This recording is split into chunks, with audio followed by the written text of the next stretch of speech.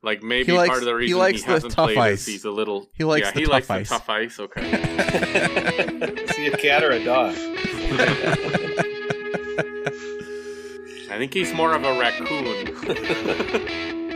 Tech Hockey Guide presents the Chasing McNaughton podcast, covering the Michigan Tech Huskies and the WCHA, with your host, Tim Brown, Rob Gilreath, and Dustin Lindstrom.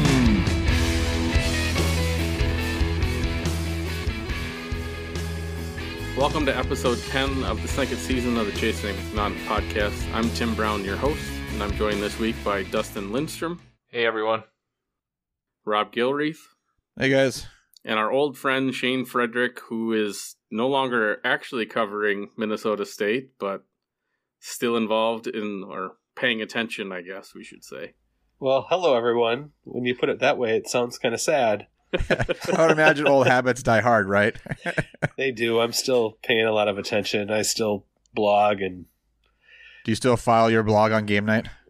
I did a post-series one this week, so a little slacked a little bit.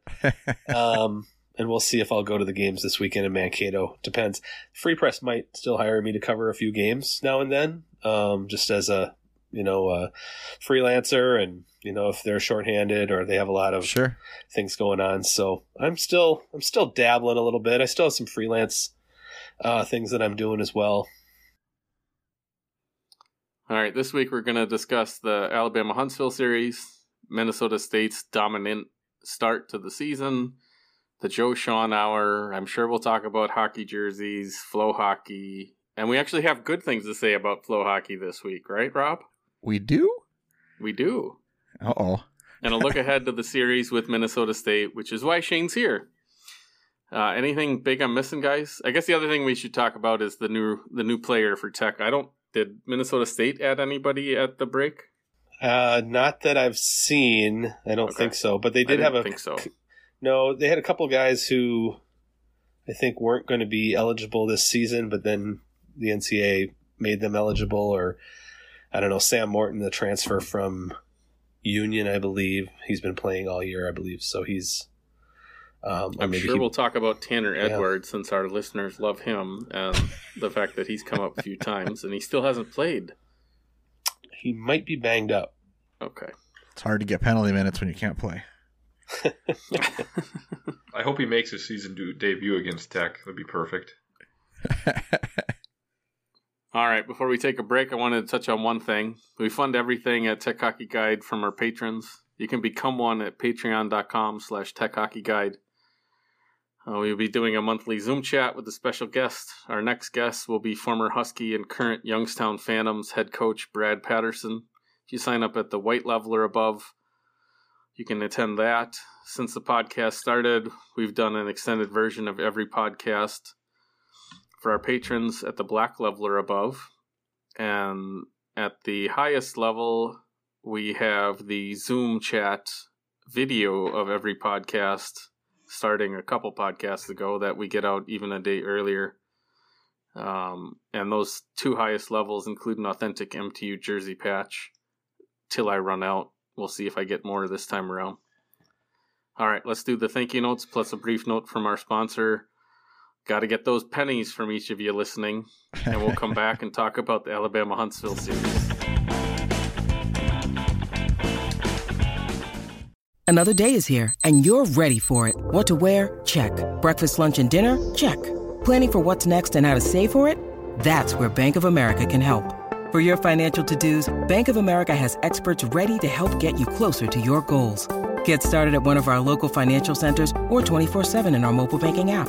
Find a location near you at bankofamerica.com/talktous. What would you like the power to do? Mobile banking requires downloading the app and is only available for select devices. Message and data rates may apply. Bank of America N.A., member FDIC. All right, welcome back. Let's start with the Alabama-Huntsville series, I guess. Saturday's game, I almost said Friday because habit, pretty much went the way we wanted it to from everything we talked about before the break, that they pretty much dominated. They got the shutout. They got was it 4-0? Yeah, we said Yep. we said in the last time that we recorded, which was I think that was one that I don't know when it actually played, but when the last time we recorded, it'd be nice to have a game that was low stress, and that's about as low stress as we've had in a while. Yeah, definitely.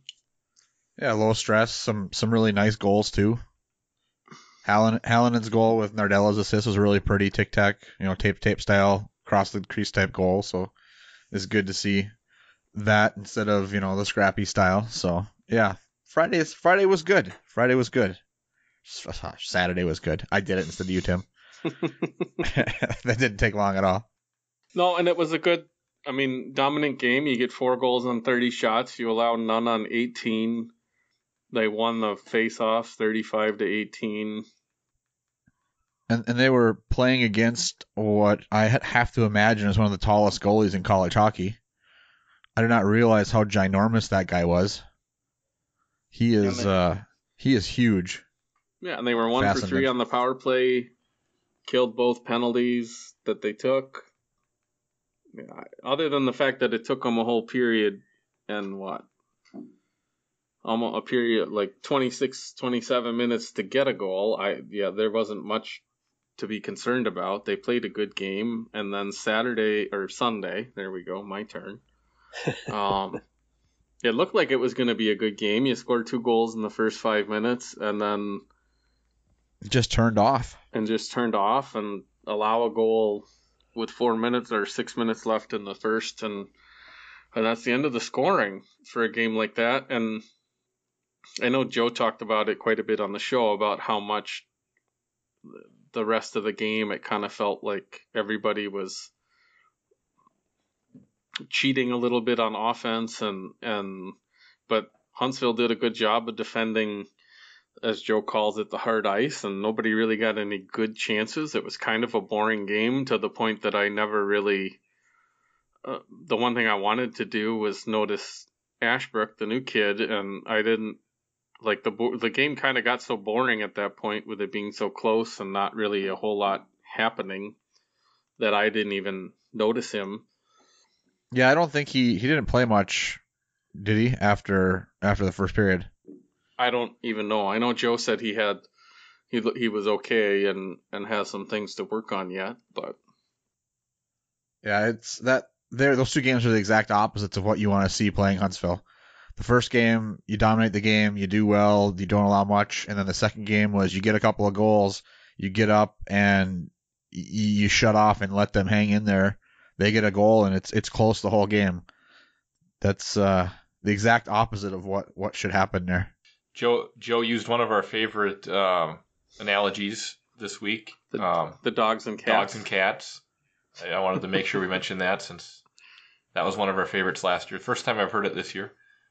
Yeah, part of it is it felt like Tech did a good job for about half the game and then kind of coasted the rest of the way. It felt like it's not like they got lazy on defense. It's just they just weren't clicking on offense at all. I mean, they still outshot Huntsville, won the face-offs, but not by as big a margin. Still killed all the penalties and got a power play goal again. So it's and blocked a ton of shots. So it's not like they didn't play good on the dog part of the game, but the cat part did not show up, to use his analogy for us. That's why it's a cat. May I ask a question as an outsider? What's the dog and what's the cat? Okay, so Joe's got this analogy that he's mentioned a few different times that the defense in hockey is like a dog. The dog's always there. He's your best friend. He comes when he's called. And the cat is the offense, and that only shows up when it feels like it. But it works. Yeah. This week he said that the good teams are, and what you try to do is you try to turn your cat into a dog. Yeah. Which, from my experience, does not work.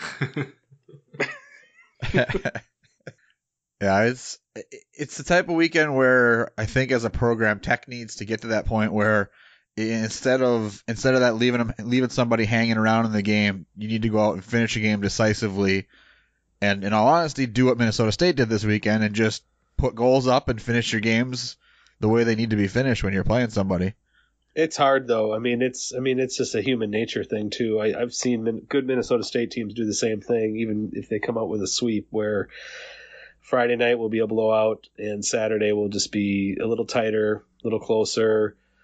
The team that got destroyed the night before plays a little harder. The team that came out, so strong, plays a little lax. I've seen it happen against Huntsville, Anchorage. It just seems like it's a human nature type thing, and the good teams just, they don't let those turn into losses. Yeah, and that I guess that right there is a positive from our perspective. Yeah. Those are games where maybe in years past we would have let it turn into a loss on us, and we played down, to the level of a team where it does seem like that does seem to be improving. Where rather than losing those tight games like that, where a team will pick something up on us like Anchorage or Huntsville would, we have started to win those games instead. So that's definitely a positive, I think. Well, and the other thing I thought too was I think Joe took the opportunity presented that it's Huntsville, and he rotated quite a few players, didn't he? That's true. The roster changes from games 1 to 2 were pretty severe. I mean, I know the reaction, at least in our family group chat, was why is Pietila not starting? He's been super hot this year. He's doing really, really well. What's the reason you're even considering rotating the goalies this weekend? Why would you go away from Pietila? But because the backup goalie needs time. I mean, his explanation before when he was on with Dirk in the pregame of the second game of the series was a great explanation for why he did it. Your backup goalie needs to be ready. What happens if something happens to Blake, or he tweaks something, or even with something with COVID, what if he has to isolate for a while from contact tracing or something? Well, you need to have a guy behind him that's capable. And in order for him to be capable, he needs to have time on the game time on ice to just be prepared. And I think if you're picking which spots you want to make that happen, a second game of a series at home against Huntsville after you just had a very good game is a nice spot to do it. Yeah, agreed. I think it makes perfect sense that he rotates them in there. But and it's not like St. Clair had a bad game. Joe talked about that I don't too think today. So either. Like, he did really well. The one, he said they didn't give up a goal that they had a chance on, because the one that they did score was a deflection, right? Yeah, it was kicked in by Misiak. I'm almost positive, if I remember right, who did it. Yeah, it was real similar to one of our goals on Saturday night, where it just came off the defender's skate, went in between the legs of the goalie, and you're screwed as the goalie there. There's nothing you're going to do. The puck's coming from behind the net, bouncing off a skate immediately. What are you going to do, right? And it's his former team, too. I would imagine there's a little bit of an incentive there for him to want to play against his former team, too. So I don't have a problem with it, but when we have someone like Pietila that's been doing so well, it does, bring up are we back into this goalie rotation stuff again? And I don't think that's the case. I don't think so either. I think this is the opportunity to give Sinclair a start. Yep. And I wouldn't be surprised. You might see him again against Ferris, but then I wouldn't be surprised if you don't see him again until one of those two non-conference series that we have. Yeah. And you're going all the way through now, right? Starting this weekend, provided COVID doesn't disrupt the schedule. There are no breaks, right, until the week before the conference playoffs. So you might as well, if you think that a goaltender needs a rest at all, although I think it was Don Lucia way back said, like, every other player doesn't get that rest. Why does a goalie? But I know. Yeah, and the irony of that too is the goalie's the guy who never leaves the ice too. If there's anybody that needs a rest, it's the guy that plays the entirety of the game too. Right? Yeah. So I just think that you're looking ahead, and it's Huntsville, and there's all kinds of reasons you say, throw in the backup, give him a nod, and then you'll probably go with Pietila, for the long term, with maybe an exception here or there. Yeah, I can't argue it. I'd be very surprised if Pietila doesn't start both games next weekend. Agreed. So now we can move on to Minnesota State, who's there, 5-1-1 so far. with their only loss being that game we spoke about against Michigan Tech. Yeah, can we trade that weekend for the conference series real quick, just in case, not knowing how this weekend's gonna go? Yeah. Just slide that one in. Yeah. Pretty dominant performance last weekend, sweeping Northern Michigan in Marquette, outscoring them 9-0. The tie against Bemidji State the weekend before, 2 close games against Bemidji State, and then the 2 games against Tech, and then that 5-0 opener against Bemidji. So we've had a pretty good start. Shane, what's your perception of Minnesota State this year? Well, it's crazy because they look so different, right? Because they don't have, let's go through the names, and it's Michaelis and Toomey and Rivera and French and Mackey and Scheid and Hookinson. I don't know if I'm missing anybody. I should know that off the top of my head. I've written it so many times. But, Gerard. Yeah, Charlie Gerard. Charlie'd probably chirp me on Twitter if he heard that I forgot him, or his dad would. So I as you guys know, their depth has been so good lately that, you knew that they were going to be okay, but to see them score 9 goals this past weekend, they've hit 5 goals 3 times, I think. And, I'm not shocked, but I'm also, I thought maybe there'd be a little bit more of a transition.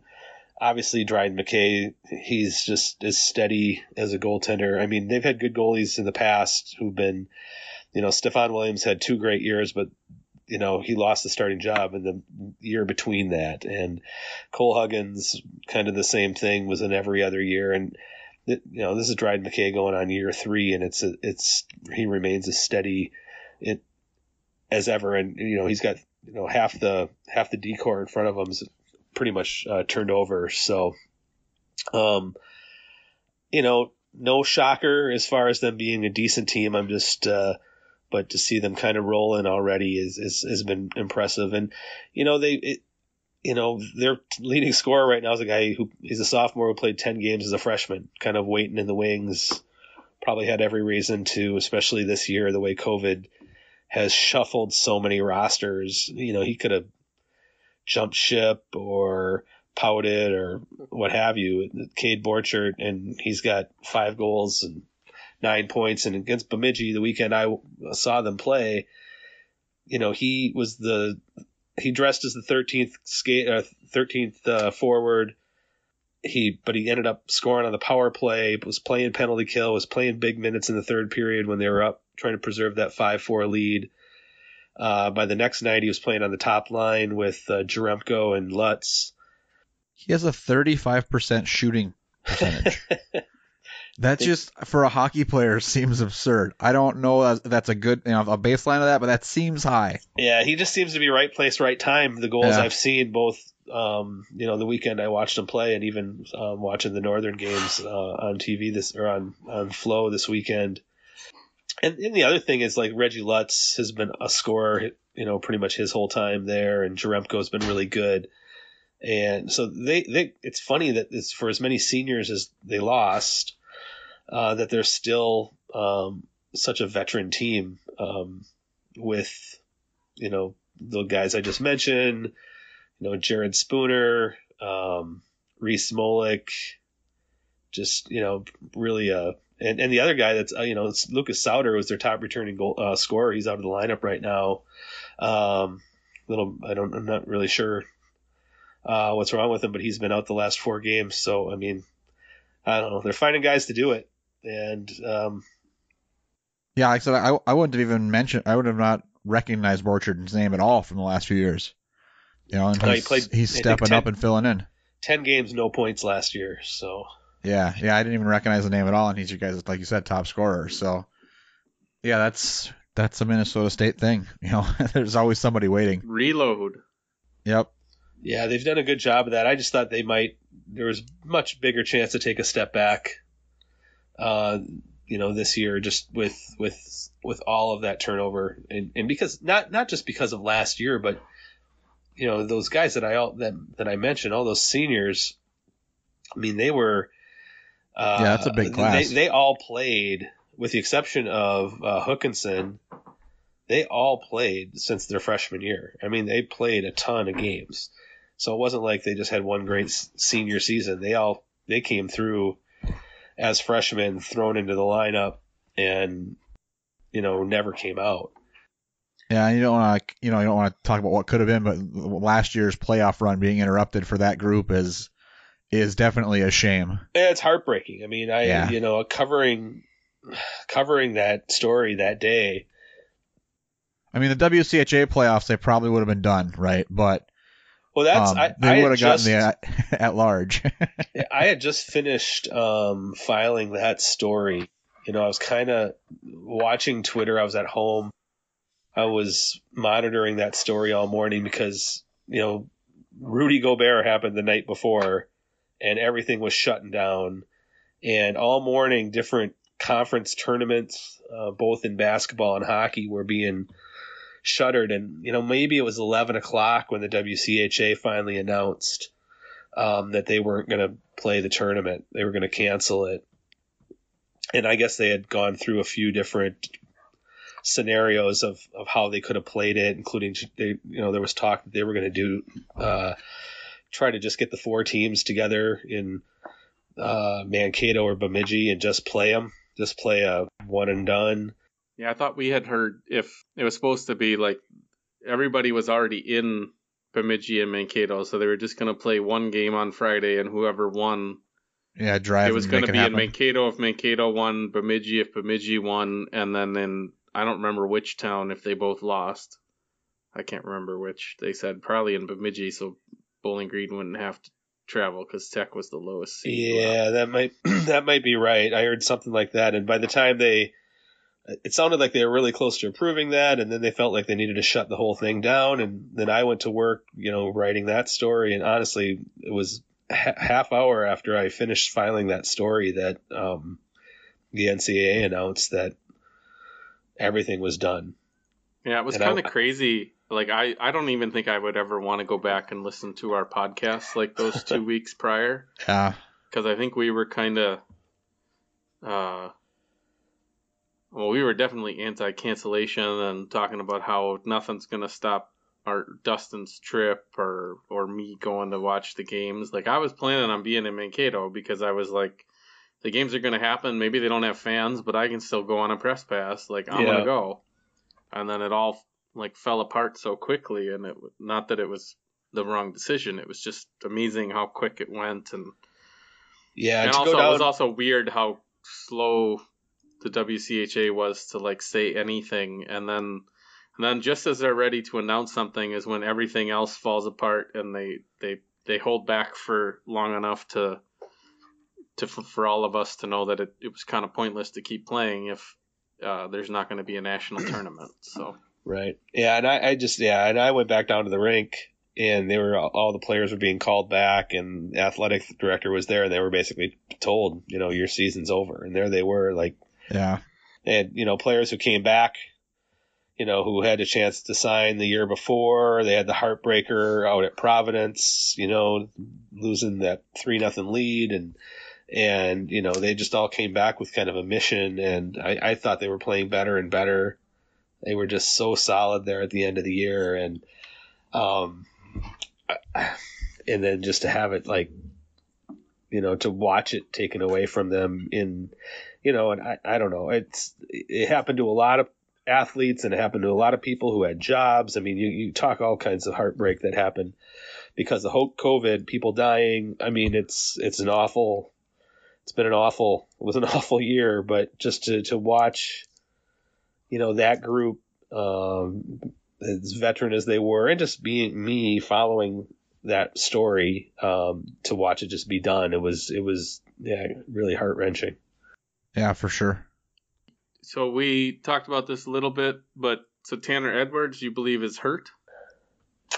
Yeah, he hasn't played yet. I don't know. I'm not going to practice every day as I had done before. So I think that's the case, but I don't know for sure. Once again they're showing off their depth, so it could be it just could be a man in waiting too. Yeah, well, so the running joke is that we thought he was going to Tech, and then the name had been given to me at some point that he was a target, and then like a week later he commits to Minnesota State, and then we've had this running joke on the podcast about all of his penalty minutes in juniors, because he had like a 3-4 game stretch there where he got a major, or I don't know. He had like 5 fighting majors in 3 out of 5 games or something like that. Yeah, or like instigating and spearing, and like he just sounds like a real, like maybe part of the reason he hasn't played is he's a little. He likes the tough ice. Okay. Is he a cat or a dog? No, he's more of a raccoon. He was the leader in penalty minutes in the whatever junior league he was in by a significant factor. Yeah, I think he was like double the second place guy. He was comparable to the 2 NMU guys last year at the end of the year, above and beyond the rest of the league in the WCHA. That's not necessarily a good thing. That poor little man. Right. Yeah. I don't think he's a little man, though. No. And we actually got a question about it a couple weeks ago when we played Minnesota State. Like, one of our patrons was disappointed because we've talked about him so much that they didn't even get to see him play. So we'll see if that happens this weekend. I don't know. Joe Schwanauer, anything you guys want to talk about from that this week? I think the only real interesting piece of that was the transfer portal talk he was talking about. Was a good got a section. Question about that. Yeah, okay. I'll let you go to that then. I didn't know that. That was unprompted.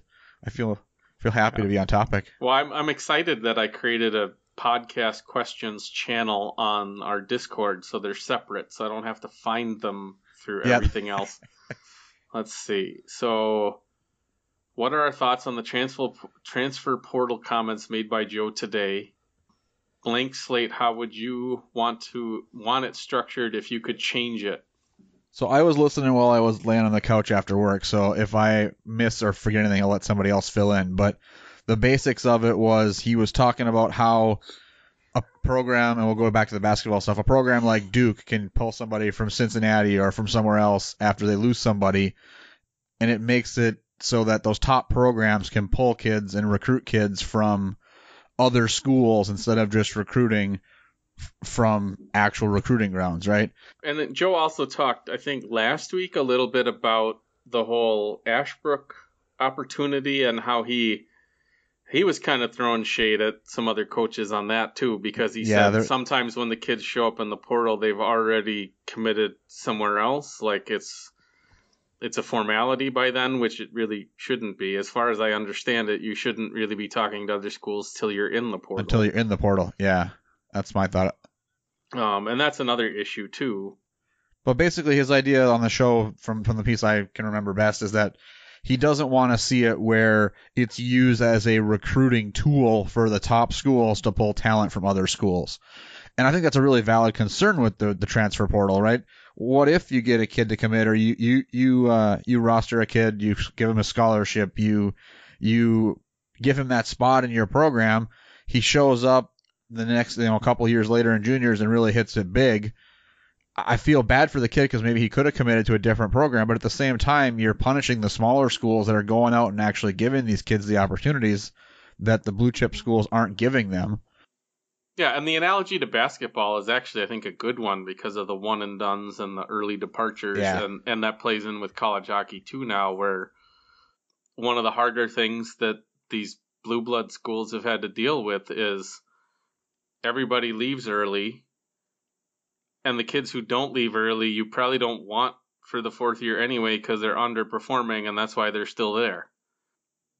And if a school like Minnesota can replace a sophomore that left early with somebody else's junior or senior that they developed for 3-4 years, that's a big advantage to them versus having to start over with freshmen again all the time. Right, but the only way that's going to happen is if a player chooses to enter the portal, and if that player, and I don't think they can do that before they're actually in school. So they're choosing to. If a player is choosing to enter the portal, there's a reason that the player is doing that. That person's unhappy. That person wants a change of scenery. So then it does become once that kid's in the portal, then yeah, it does become a recruiting game. And I understand what Joe might be saying there, but if it's not like they're recruiting players who are on his roster who aren't in the portal.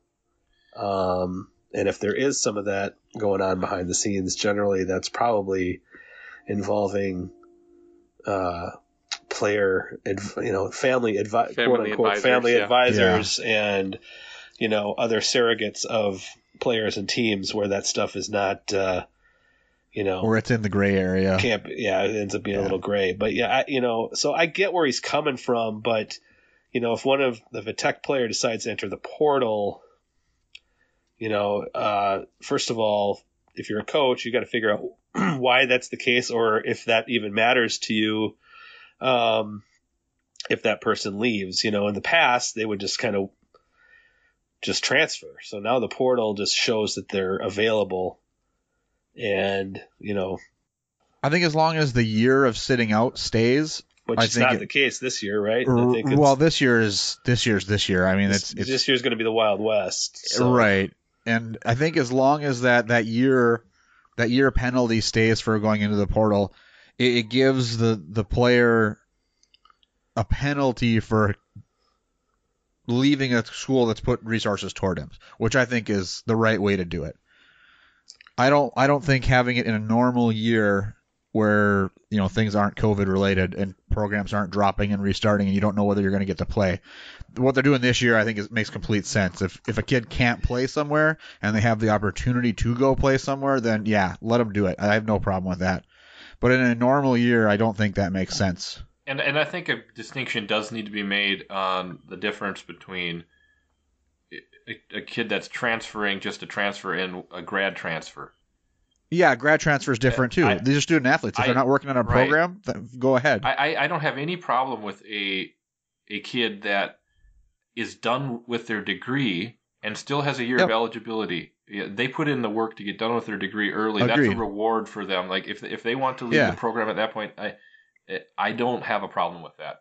If you can make it through a college degree and have a year of skating eligibility left, by all means, you deserve to play another year somewhere else. I have no issue with that either. That's an interesting debate because, when I remember and this may go back to Russell Wilson playing football at Wisconsin because he was a grad transfer.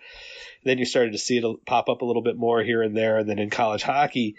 And then at some point there was a debate about whether or not the NCAA was going to continue to allow it. And I'm with you guys. Like I thought, like, if there's anything that the NCAA should be for as far as player movement, it's a grad transfer. I mean, they got their degree, they graduated, they went to class, and now they're going to grad school. Yes, I know they're going to play a sport, but they're technically going to grad school. Like, it's everything a student athlete, the term that they love to use, should be about. So why would you take that away from because it's being abused, because technically the rule is about being able to transfer to a school that actually has the grad program you want to go to. That's what it's supposed to be for, and it's being abused to go to the school you want to play for. I agree with you guys. I think it's a perfectly good rule.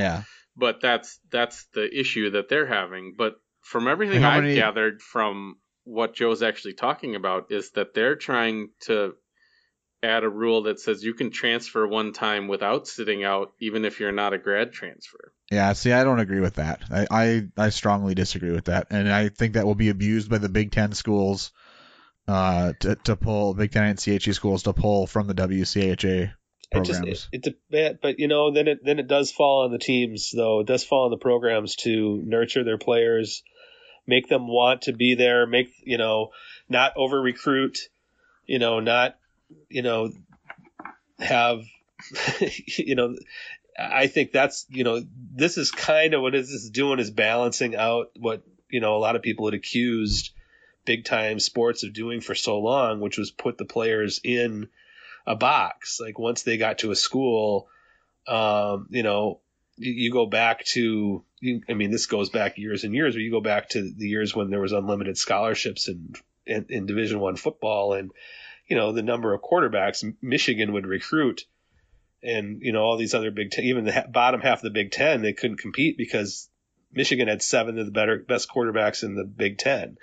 Notre Dame did the same thing, right? They'll have right. 4 of the best tackles in the country on their team, and instead of them being on other teams. And then it kind of grew to the point where not only did the schools who weren't as good cry foul because they weren't being able to compete, but eventually the players started to figure it out and their families, and they finally said, well, wait a second, we want to play. It's not just about being the 4th string tackle at Notre Dame. It might be for some, but it's not for everybody. And, then they want to go to another school to play, and that helped mid-majors. And, in college hockey, you look at,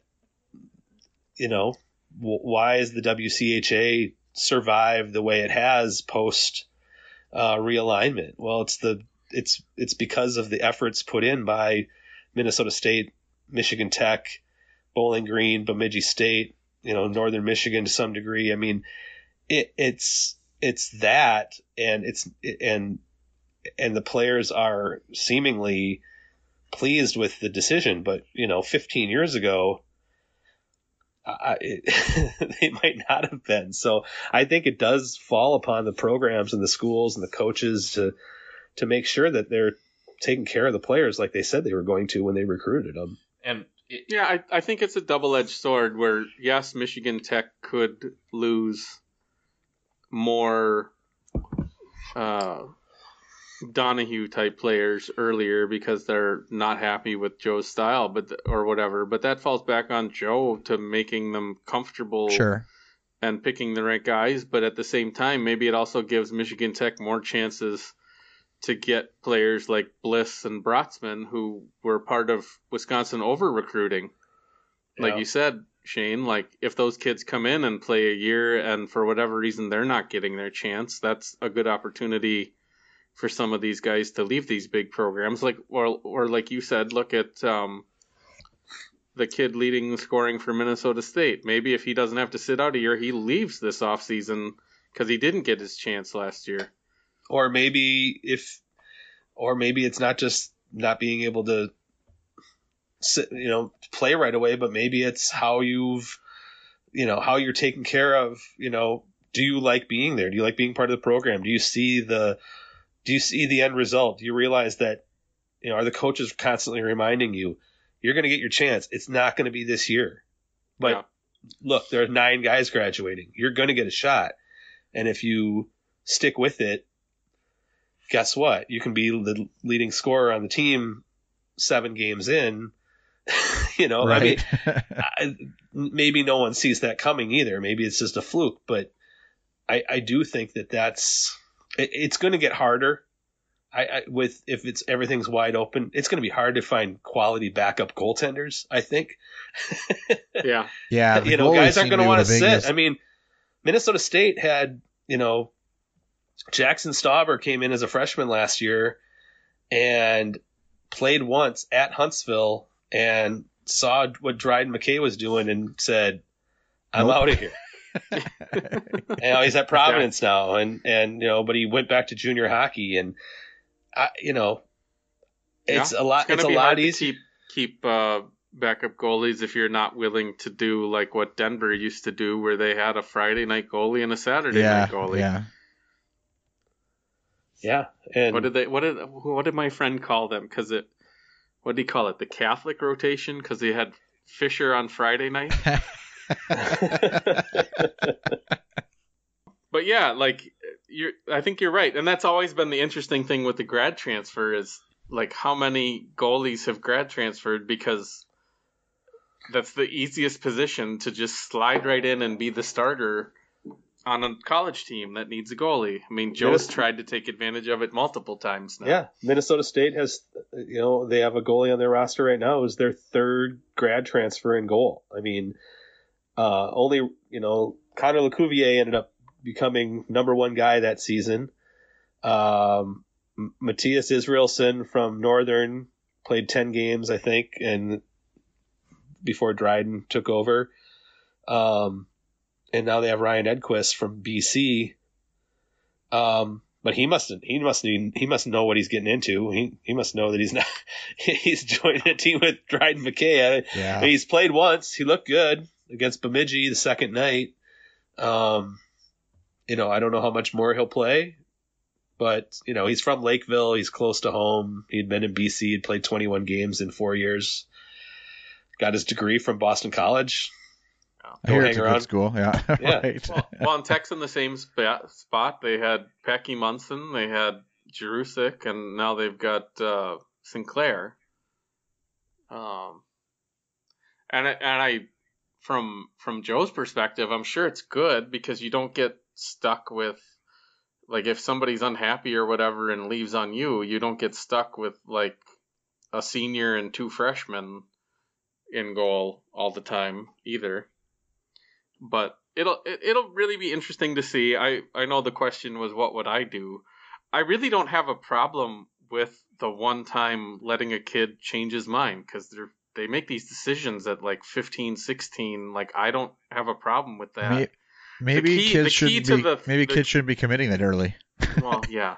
But I think the key to it Fix it on that all end. is whether or not the back end family advisor stuff is like, if there's actual discussions between coaches and family advisors before they're in the portal, that's the issue, and it needs to be punished. And I don't really see that happening because the NCAA doesn't really have a whole lot of spine when it comes to that, especially when it comes to cracking down on blue bloods. They just don't do that.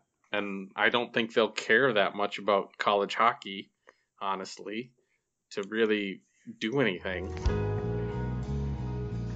And then the other part of this that's going to mess everything up if this rule happens anytime soon is all these kids that get another year of eligibility right now, because this year doesn't really count. And then you've got all these kids and juniors that might age out of juniors. And Joe brought that up. He's like, I don't know how many kids that are supposed to be coming in as 21-year-old freshmen that they're going to get bumped now because some of these guys are going to stay for a second senior year. That's going to just trickle down because there's going to be bigger schools are going to bump kids, and then they're going to want to go to new places, and the middle schools are going to get new kids and bump them. And so maybe it's a good time for St. Thomas to come in then, huh? Yeah, there'll be plenty of them for St. Thomas to pick up. You fill a roster up there. I tell you what, talk about a way to get off on a good foot. Right. Yeah. They'll have they're able to bring in grad transfers or senior, fifth year seniors who, and build a veteran program on day one. The only thing they'll have going against them is they still won't have a rink, but that'll be just a few years away. And I think I think St. Thomas just has a chance to be. They have a chance to be really good in that league, I think. Right away. Yeah, I agree. Pretty early It'll be nice to have another short road trip for me. Yeah. That'll be great. That'll be awesome. And I'm a St. Thomas grad, so I'm kind of a little excited about that. To have another team to kind of follow. The case, so what have you really heard about rinks and all that stuff? Not a lot.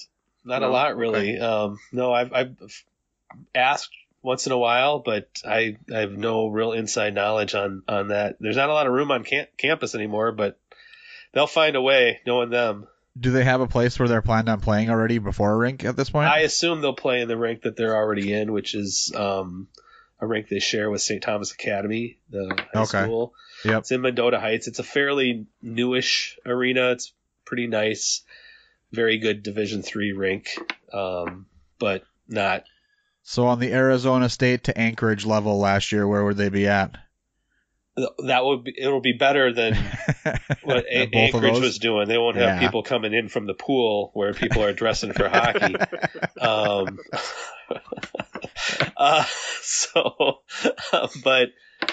But I have a feeling they'll find a way to do something, pretty good. it'll be interesting. And then, of course, that'll be the big college hockey parlor game will be to see what they do with head coach. Yeah, it's exciting there to. either. No, just, usual names pop up here and there, but, I gotta imagine that's a pretty decently attractive job, being in the Twin Cities, right? I would think D1 school that's yeah. brand new and is committed to a new program. That has to pull some interest. A lot of people are going to see the potential, absolutely. for sure. Right. Absolutely. Maybe our league won't have a commissioner anymore for a while. I would hope not, but yeah. I don't think it's going to be. Think it's going to be him, but No, I think he's happy in his role. Well, as far as the arena goes, what was it last year at some point? I heard a rumor about St. Thomas Arena, but have heard nothing about it. And what I heard is I was actually right down to where that rink is, where you said that rink would be. You guys were parking lot hunting. Yeah, well, I had heard, somebody told me, I don't remember who it was, but somebody had told me that the University of St. Thomas owns the surface lot in downtown Minneapolis next to the business college, and that was what the plan was to put it there, off of Hennepin. I've not heard that one. That seems. You mean Dustin's conspiracy theories aren't out there? Like I said, I actually drove right past that on Sunday because I got COVID tested down there because I could get a rapid test. Personally, I'd like to see him, and I have not even heard this be. Let's start a rumor. We could start a rumor. That's the old. I don't know worry, if you guys are we old. started it last year. If you guys are old enough to remember the old David Letterman late night show, the NBC show, where say Dave starts a rumor. We could. I just think when I was in college there, they played at the Fairgrounds Coliseum at the Minnesota State Fairgrounds, and that's where they should play. They should build a new Fairgrounds Coliseum because they took the ice out of that one, and it's just a big old barn. If they built a new one on. I'm sure they could partner with the fairgrounds. Everybody seems to need to partner now if they want to build anything new. Yeah. In terms, but that's just me throwing that out there. That's not even a. Where is that even at in relation to campus? I don't know the Twin Cities that well, to be honest.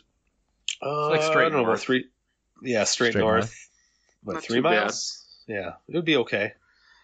It'd essentially be building an arena on the University of Minnesota campus, but it's close. Well, the St. Paul side. St. Paul campus, Hamlin? Yeah. Isn't Hamlin right there too? Well, Hamlin's really close. South, Hamlin used to play there. Hamlin used to play there too. But the who actually plays at Tria? Is that Hamlin? Yes. Yeah. Okay. Yep. Because that was my first thought, and then I realized that Hamlin plays there. But I don't even think that would be a good enough Division I rink. Well, no, it wouldn't be good enough Division I, but I think it's a better option until they get something else than St. Thomas. I know there's Academy. people who have thrown out them playing at Ritter. I just think having a Division I team playing at that's weird. Playing another university's branded building. Yeah, that would be odd. I've been advocating for a few years now that the State Fair needs to expand the grounds to their parking lot area south of Como. That'd be a great place for a new arena, just south of Como, south of the fairgrounds. Yeah. Well, they're not asking this alum for a giant donation, that's for sure.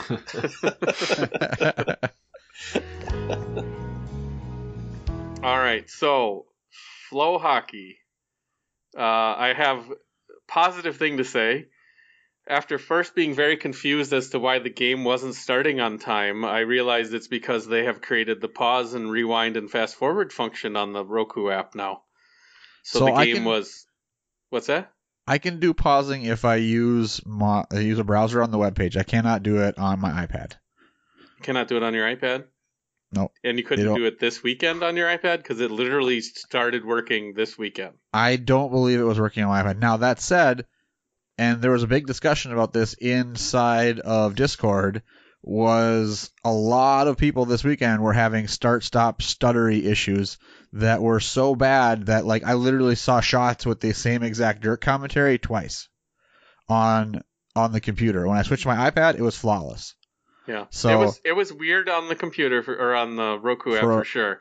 But it's really nice to finally have the pause, rewind, fast forward function so that if I'm distracted, I can rewind and watch the goal myself versus hoping they show a replay. Well, Because some schools aren't very good at that. I rewound and looked at the Misiak and I don't remember who else it was penalty. The two minors that were together for the holding the stick and hooking. Yeah. I rewound and looked at that several times, and it sucks. There's not a option to select the speed of which playback happens, like you could on stretch. On stretch, I could drop it down to 0.25 time and really watch a play and see what happened in that case. Especially given how the quality of the camera doesn't seem to be the best at times. But I was able to rewind and rewatch that a couple of times and watch Misiak, do a little bit of stick work that probably deserved a penalty before the UAH guy finally says, "The hell with this! I'm just going to hold on to your stick all the way from the net to the back of the corner." And I think those are fair penalties to call on both sides there. But I was able to do that for the first time with flow compared to normal, which was nice. I do like doing that. Yeah, I appreciated that function now exists. The one problem I had is when I went to go play the game, it started at the beginning of the video, even though I was logging in 30 minutes after it started. And I'm like, did the game time change? Oh, sure. So and I actually at the put beginning that in Discord, and then somebody's like, no, you can fast forward now. And I'm like, oh, cool. Yeah. So then I fast forwarded after missing the first 4 minutes of the game because I just assumed that the game was 30 minutes later than I thought it was. Well, I mean, with this year, with the times being so crazy and changing, well, the times different are weird, dates. and then the games were in they're in a different time zone usually than me. So then I'm always wondering, well, did I think it was 4 o'clock Eastern and instead of Central or whatever? I always get it confused as did I have it backwards? I have huge trouble with my whole brain is on the wrong schedule this year because those early games are just you get done, it's all right, it's later at night, and it's not. It's the middle of the day still. It's like the one Winter Carnival game. That's what it makes me think of. Because the Sunday game literally finished, and I was watching Joe Sean's comments for the post game as the Packer game kicked off. It was perfect timing. Sure. Yeah, it's like that one Carnival game, each year where you'd come out of Carney and it'd still be, semi bright outside, and you're like, oh, this isn't a hockey game, and that's happening every weekend. Yeah, it's weird, definitely weird. I know they're 7 and 6 this coming weekend Central Time. For those of you that aren't listening in Central Time, is that right, Shane? I believe that is correct. Yes. Yeah. I just looked, so I shouldn't even say I believe. That's what I just saw. So, provided it doesn't change. Normal hockey times. So the only other thing I've got that's worth discussing that I didn't discuss on the intro was the MTU hockey jerseys. I've got a lot of questions about that. And I guess I have one other thing because I think we had one more patron question. But everybody keeps asking. We finally got to see the 100th season jerseys. I probably should have mentioned that during our season or our series wrap. I think it made sense to save them for the first game of the calendar year, right? Or the opening of conference play, things how we couldn't use them versus Michigan as originally planned. So yeah, well, and what was the reasoning was because they didn't play a game until January in their first season, right? Yeah, I believe so. Was the method obviously, I think if this had been a normal year, we would have seen them against Michigan, but it's fine that it went this way. But we finally got to see those jerseys. The fact that they got worn and tweeted out by the MTU hockey equipment account, whatever that is. And then somebody asked, where do you buy them? So we got even more interest in the darn jerseys. There are 270 some people that want to buy that jersey. So for all of you out there that listen to this, which is a lot less people than want to buy that jersey. That's sad. If you're listening to this and you're wanting to buy that jersey and haven't ordered it yet, go ahead and go to jerseys.techhockeyguide.com and sign up. But hopefully here, sometime in January, I will get all the kinks worked out. But for anybody listening who signed up or anybody listening who wants to sign up, if you want to blank one of those jerseys, it's going to be about $180. I don't know if that includes tax and shipping or not, but that's the price I've been told.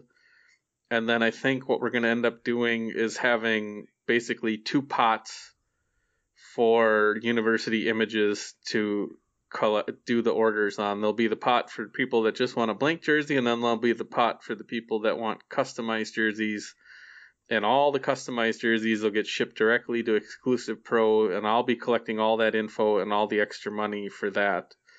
We're looking at probably $75 to customize with name, number, and the captain's letter, which would probably be a little extra. We'll see how that goes. And then we are going to order the cream jersey for sure. And if I get a little bit more interest or a little bit more clarification from people, we will probably order the gold jersey as well. And those 2 orders will be the more traditional route where you're getting me the money up front, and then we wait and get the jerseys around Christmas time next year. Or next Christmas, not Christmas 2022, but about 12 months from now you'll get your jersey. So hopefully I'll get that stuff here figured out in January.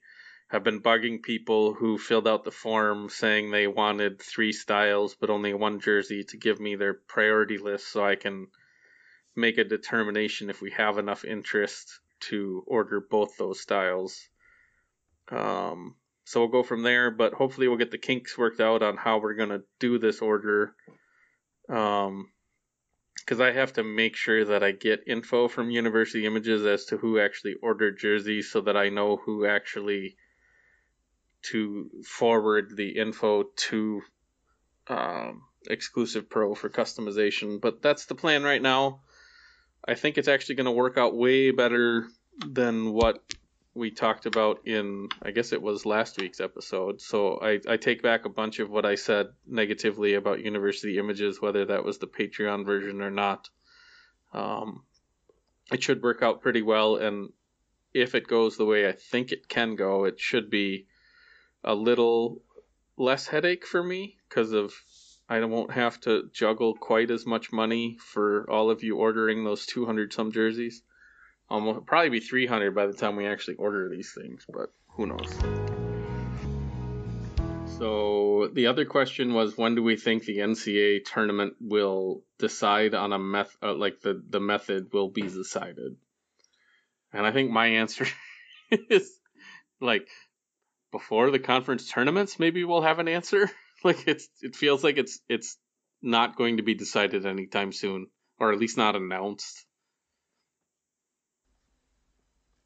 I have no knowledge on that. I really don't. I think, they just, I don't even know if it was officially announced. I thought I saw a headline today about the NCAA basketball tournament going to a single site, possibly multiple arenas, but they would just be in Indiana, most of which would probably take place at Lucas Oil, but they probably would use a few, maybe other gyms, or arenas or something, for early rounds. But I mean, if they're just deciding that now, even if they're, like I said, I don't even know if it was official. I think I just saw a tweet about it or something. But I mean, the decision on who's making that tournament is going to be the same as previously. That's the issue we're having is, how can you be playing this season not even knowing what the criteria are to make the tournament, whereas basketball, they have their system and it's sticking, right? I would assume. I guess maybe not. Yeah, but they're playing non-conference games, right? I mean, Wisconsin's played Marquette. Yeah, some are for sure. Yeah. Certainly way more than what we've got in college hockey, where if in all honesty, the WCHA is probably in a good spot because Bowling Green kicked ass except for one game, right? But Huntsville lost. Yeah. What if as long as everybody beats Huntsville in the conference, that's okay. It doesn't hurt you. But my answer to the question is they will announce it as soon as they figure out how to get every Big Ten team, Boston College, and Arizona State into the tournament at the same time. Once they figure that out, they'll announce it. Yeah, that sounds about right. So yeah, we've got the Minnesota State Michigan Tech series. We played earlier this year. Michigan Tech hung on for a win. Hopefully they can do that again, but I'm not all that confident, especially with it being on the road, even if it's not in front of fans. And hung on is the right way to say it, because Pietola got pummeled and somehow still managed to only let in one. I know this week is the first week in like a solid month that we didn't have a player of the week, which makes sense when the goalie didn't play both nights and we didn't put up a ton of points. Yeah, and the goals like are spread out. I guess I could have seen Rockwell being defenseman. Yeah, Rockwell had two goals. Pretty much identical goals. Just little wristers from the top of the slot or top middle of the circles there that were nice shots. That's the only one that I would have thought had a chance, but yeah, I would agree with you. Well, did Nardella get more than 1 point? He had a goal and an assist. Yeah, I thought maybe he could have been rookie, but that went to Hirose. Was his goal the kick goal? I'm trying to think. It might have been. Or was that Richard? The kick goal was one of the guys' first goals. Yeah, it was Cameron Wright, Will Cullen, Dryden McKay, and Akito Hirose this week. So, first time we haven't had Matt have to write something in like a month on that. But what do you think is going to happen this weekend, Shane? It's a good question. I'd like to think that Minnesota State, just the way they've been playing, is they've been scoring a lot and not giving up much. I have a feeling that they could sweep, but there's two pretty good goalies going at it this weekend. So, if Pietola can keep them down for a while and keep things close, I would not be surprised to see a split. And Minnesota State might be banged up. I mean, they had Spooner went out Friday after scoring a goal, didn't return. Nathan Smith, who's been just a big time player, he went down, looked like maybe a shoulder or something. They saw him working on it. He didn't return. I know Hastings told the Free Press afterwards that he was going to get reevaluated in Mankato. So, that's two centers. That's two pretty important players. So if they're not able to go, and if Sauter's still out, it'll be interesting to see, what they do. Tanner Edwards time. Could be.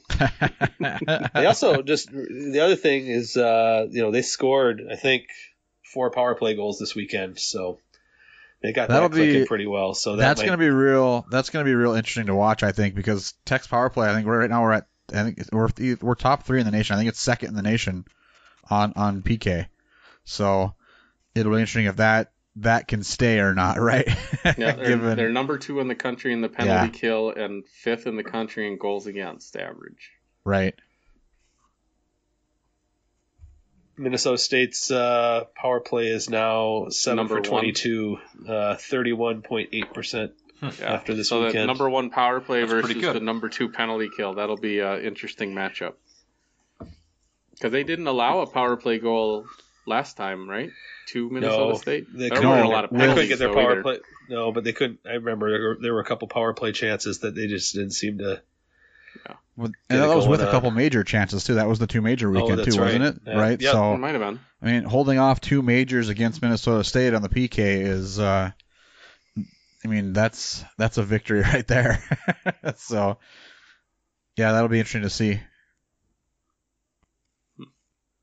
Sorry, the USA almost got a breakaway when they've had 1 shot since the last time I said anything, where Finland's had 5, something like that. I think, before Shane brought up all these injuries, my first thought is that Michigan Tech found a way to win, and I feel like that's going to light a fire under Minnesota State to kind of kick our ass this weekend. But if they don't quite have the horses to do it, maybe that leaves an opportunity for a split, but I don't see more than that.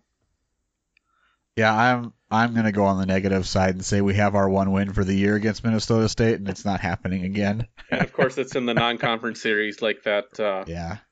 Like that one year that we were terrible in WCHA, yet somehow beat North Dakota in the GLI third place game. Right. Yeah, no, I'm going with a Maverick sweep this weekend. I'll be the negative one to start off with. I'll take that one this week. I mean, I'll take the split. We don't all have to be different because I'm not picking Tech sweep. Not this time.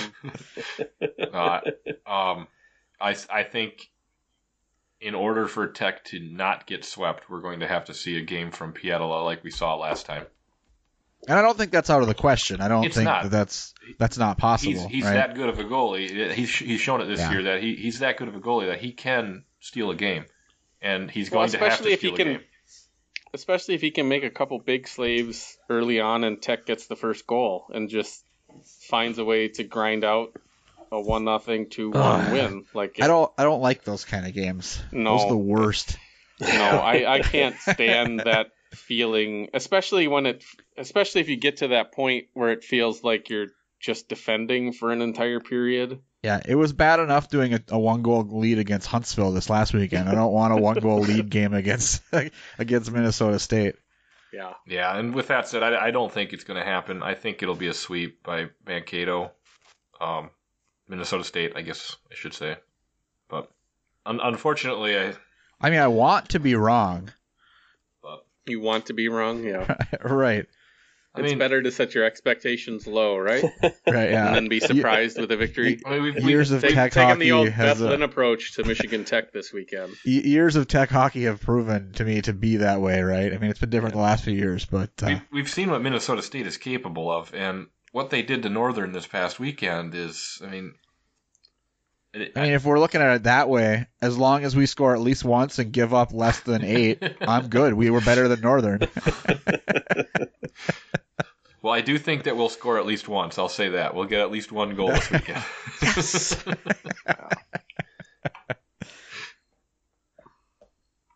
I'm looking forward to normal time games, and it does seem like we tend to play comparative to how our opponent plays rather than dictating. So that means the games against Bowling Green, the games against Minnesota State tend to be better games to watch in general because we tend to play up to that level instead of, the Sunday night UAH game, which was just, it was painful, right? So my hope is that we get to see some good hockey this weekend. Yeah, I agree with that. Tech does have a tendency to play up and down to their opponents. That's true. Yeah, I think that's like the criteria you have to be a middle of the standings tier team, right? You play up when you play one way, you play down when you play the other way, and at some point I would hope we get over that and start to be the Minnesota State style of, no, we're not playing down, we're going to destroy you. Yeah, that would like what they did to Northern. That would be the goal, that style right? is way better. That's the goal, right? Yeah. So the other thing I wanted to talk about was the Bowling Green Bemidji State series. What do you guys think of that one? Where's it at? I did not watch any of that, to be honest. Well, they're playing up this coming weekend. Oh, the one coming up? Okay. No, that's right. Bowling Green played Ferris and beat the crap out of them, and then it was close on Sunday, I think, right? It was closer. 6-1 and 4-2 was the other. That should be a good series. On paper. Should be. Is it in Bemidji or Bowling Green? It's at Bowling Green. Bowling Green. Bowling Green's on a roll right now. That's for sure. Yeah, they're 11-1 with their record right now, I think. Yeah, with their one loss, the non-conference. I did have that game up with, at one point here. Was it Mercyhurst? Yeah. And they were, they've been fortunate. They've been able to play some different opponents. They haven't had to play, that many non-conference games against league opponents, and I think that's kind of a nice thing for them. And they've gotten to play 12 games. Yeah, and then being on the other end of the conference, right, where you have teams you can play against, they've been able to do it. Yeah, they swept Quinnipiac, right, which that's a pretty decent opponent to sweep, and then Mercyhurst is not as impressive of an opponent, but they swept them too. So It's an example of a WCHA team doing what they're supposed to do in non-conference and actually winning for a change, and it's not going to matter this year. Yeah. Yay. I'm not surprised that the preseason picks, the coaches picked Minnesota State when you've won 3 conference championships in a row. And still have a lot coming back, but I don't remember who was picked second. I don't think it was Bowling Green. Was it Bemidji? I think it was Bemidji, yeah. Yeah, I just think it was Bemidji, Bowling Green, and then Tech and Northern. Depending on which one. I just think I probably would have voted Bowling Green number 1. If I had, they didn't even let me vote in the media poll this year. What a sad situation. But they pulled all your rights when you walked out the door. I did, I guess. I didn't realize I had to give up my security card and. Lucky you ever had a vote. Well, there's that too. I can't believe you didn't. No, it's the local beat writer, not me. Or us. Yeah, but the media list, well, maybe it was different this year. The media list had been kind of all comers for a while. You used to have postseason awards. The media used to be able to vote on. So, and the WCHA back before the change. But just looking at Bowling Green's roster, and I just think that they're. Well, I think we had this discussion in the chat when the polls came, or when the voting came out from the coaches and the media, and it was basically we kind of agreed Minnesota State won because the way they've done reloading in the last few years, like you kind of got to knock them down before you knock them out of that poll. Yeah, we'll see what happens though. Well, thanks for joining us, Shane. We really appreciate having you here. You're welcome. Thanks for having me on. Anything you want to plug or anything like that? Not that anybody's still listening after 90 some minutes, but sometimes they're still there. I thought you were going to say not that anybody cares about you anymore, Shane. I do. Aren't you doing? No, I appreciate it. You're doing something with soybeans now, right? I am. Well, that's right up my alley. Is it? We're going into ag talk now? Oh, geez. Yeah. Another Dustin thing. Back to Twitter. Yeah, I'm a farm boy, so. Oh, nice. Yeah, so I'm learning all about it. I knew nothing about it, so I am all in on the soybeans now. So learning every day. I work with a lot of specialty grains growers, food grade folks and such. Okay. So cool. Yeah, but also with the general state associations too. So it's good. Yeah, I'm learning a lot. My blog is Puckcato. Puckato at blogspot.com. Puckcato's where you can still find me on Twitter. Since Tim asked me to plug something, I got to find something to plug. That's all right. Yeah, and I still hang around the rink once in a while. If COVID wasn't happening, I'd probably a little bit more. But I've done some. Dabble in some freelance here and there. I've talked to Coach Hastings a few times, a couple players. So get to pick and choose stories instead of having to write one every night. That can't be that bad, right? Yeah, exactly. Write the interesting things rather than the every game thing. Right, something like that. So it's hard. It's been hard to stay away from it, but we'll see what happens this weekend. I don't know if I'm going yet or not, but I have nothing else going on. I might as well. Yeah, right. They got room in that rink for you to sit They there do. and watch, There's right? lots of room right now. Lots of room, unfortunately. I wish I could be going, going, but I'm not driving. Well, maybe I should actually look into it for Saturday. It wouldn't be nearly as bad as I think it is, probably. Probably be like 4 hours. Are you staying down there over the weekend? Yeah, I'm supposed to work here at least through, I think, Tuesday or Wednesday, maybe the whole week. I don't know yet. Kind of depends on my comfort level with the contractor and their comfort level with what they're doing. But I'm booked in the hotel to check out next Wednesday. So we'll see what happens. I'll probably just sit here and watch on Flow. Well, that should do it for this episode of the Chasing MacNaughton podcast. Please check out our Patreon and join by visiting patreon.com/techhockeyguide. You can follow us on Twitter at ChasingMacPod or at Tech Hockey Guide, and you can follow Shane at Puckcato. You can submit your questions to our email address, chasingmac@techhockeyguide.com, or send a voice message directly at anchor.fm/chasingmacpod. Don't forget to subscribe to the podcast on Apple, Google, Spotify, or wherever you get your podcasts. If you can't find the podcast on your site of choice, please let us know. We'll make it happen. For a list of all the different places that we have, you can go to chasingmcnaughton.com. The more you rate, review, and share, the more people we can reach, so tell your friends. As always, special thanks to Mitch Flake for recording our introduction, and our patron saint, Doc McResson, for his generous donation to get this thing running. We hope you enjoy. Also, thanks to the thank you notes for all the bumpers in this week's episode. If you like what you hear, check them out at thethankyounotes.bandcamp.com.